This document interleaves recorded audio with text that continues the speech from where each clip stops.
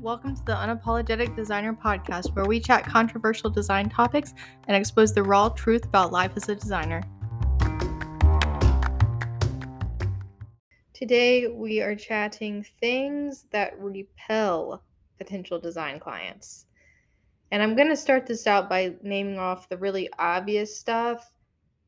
And although these things I'm about to name are super obvious, they're actually often overlooked, and I see a lot of designers making these mistakes.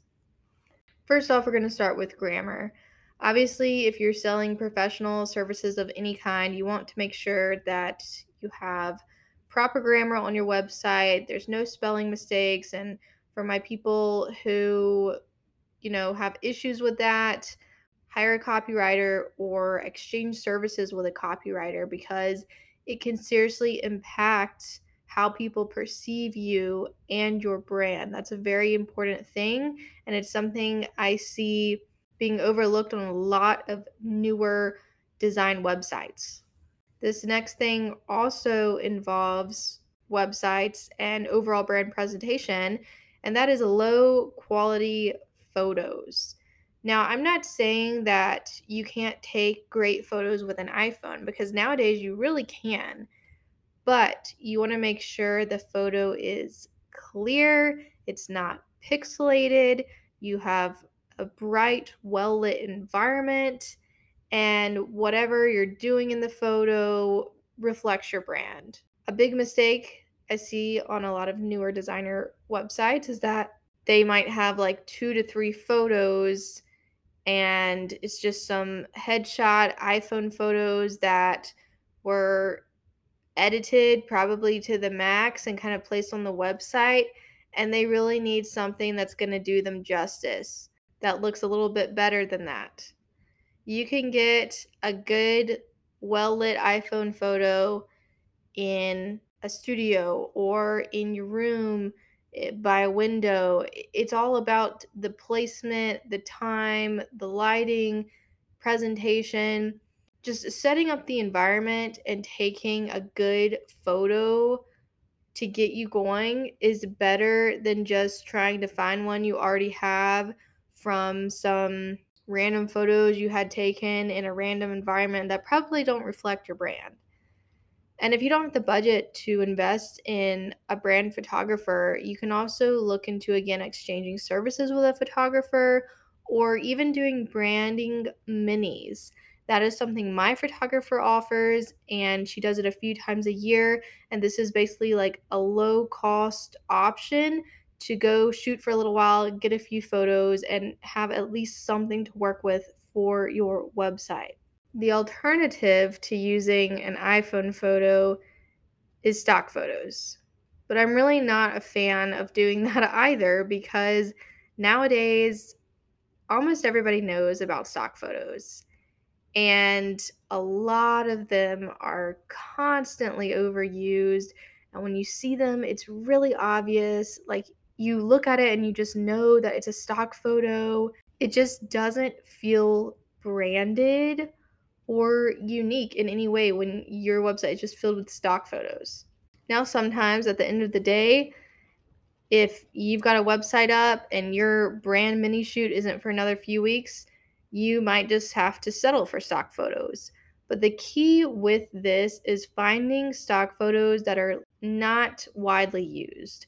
So they probably will cost some type of fee, and my co-founders and I behind the Brief Collective actually had to do this for our website when we first started, because we all live in different states. So we didn't have any photos together. So we did have to use stock photos when we were first getting things going before we met and had our photo shoot. And we got our stock photos from a stock photo membership website. So basically, like, you pay a monthly fee and there's new photos uploaded every so often. You can get access to all of the content in this photo membership website, which allowed us to have stock photos that were less widely known. Now I want to talk about the less obvious things that repel clients. This one right here is probably one of the biggest client repellents, and that is going straight to selling. Whether it's on your website, whether it's during the phone call, if all you do is get on the phone with a potential client and you're like, okay, what do you need? Here's the cost. They're probably not going to work with you because a client is looking for somebody that is going to help them reach their goals and get results. And on the surface, it might seem like all they care about is a logo and a color palette and fonts, but what they really care about are the results that having that cohesive brand identity is going to get them. And some clients don't even know that until you kind of work your way into the conversation of, okay, what are your goals? How can we work together to ensure you achieve these goals? And explain how your services are going to help them reach that vision they have for the future. That's what we're here to do. We're here to serve our clients. We're not here to just sell them on the deliverables. Furthermore, another thing is when you're having calls with your clients, you as the designer should be leading the conversation. We just had our Design Biz Academy student discovery call practice at the Brief Collective, and this is one of my favorite calls that we do with our students inside of DBA because it's such a fun activity. And having discovery calls can be nerve-wracking, especially your first few. And so many people make the mistake of going straight to the deliverables and then kind of letting the client lead the conversation when it should really be the other way around. When you get on a call with a client, you should be asking them all kinds of questions to better understand their goals, better understand their needs, and ultimately figure out how your services can help them reach what they see for themselves in the future. It's really awkward when you get on a call and you're not really asking many questions, you're not really leading the conversation, you're just letting the client do everything. 9 times out of 10, the client is going to have no idea what this process is even supposed to be like in general. And that's another reason you have to take the lead and kind of work them through the conversation so you can really get to the end goal of, okay, this is how we're going to work together to reach your goals that I just learned you have from this call. Another giant client repellent is not being able to explain your process in a simplified way. Something we have our DBA students make inside the Brief Collective are process roadmaps. And these are extremely useful because it's how the client goes from having a call with you to working through the project and exiting that project. And having a visual reference laid out that you can not only look at while you're explaining your process, but also share with your client is extremely helpful when it comes to talking to them about your specific design process. Most people will either talk way too much and provide too much detail about every little step of the process, and the client becomes overwhelmed, or the client just doesn't understand the process at all because it hasn't been explained in a way that they. And if they can't understand how you guys are going to work together, they're definitely going to go find someone else. Another unusual client repellent is being too cheap. And I know this might strike some people as odd because a lot of designers think that offering lower budget services gives them a competitive pricing advantage, when in reality, what that does is attract a lot of lower ticket clients and actually repels those higher quality, higher ticket clients. Because if a high ticket client is looking for a designer and they go get quotes from 4 designers and all of them are 7K plus and yours is only 3,000, that's going to raise a red flag in their mind because they're going to start asking, okay, why is this person so cheap when all of these other designers that I've talked to are much more expensive?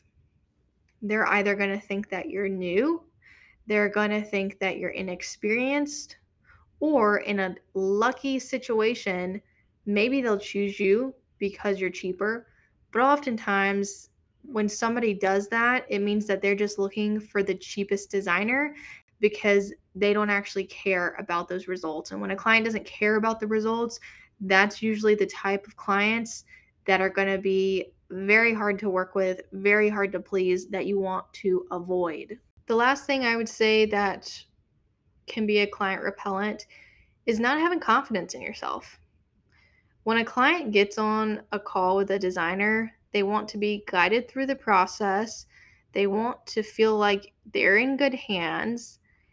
I mean, they're giving you control over their entire visual identity. This can be a total game changer for their business, and they want to know that whoever they're investing in knows what the heck they're doing and is going to seriously support their business. So, if you get on the call and you aren't confident in yourself, you don't know how to talk about your process, you don't know how to talk about the deliverables, you aren't asking the right questions, and you're afraid to lead the conversation, they're probably going to feel like you're not the right fit because you just don't seem confident. And that might make them feel a certain type of way about your abilities.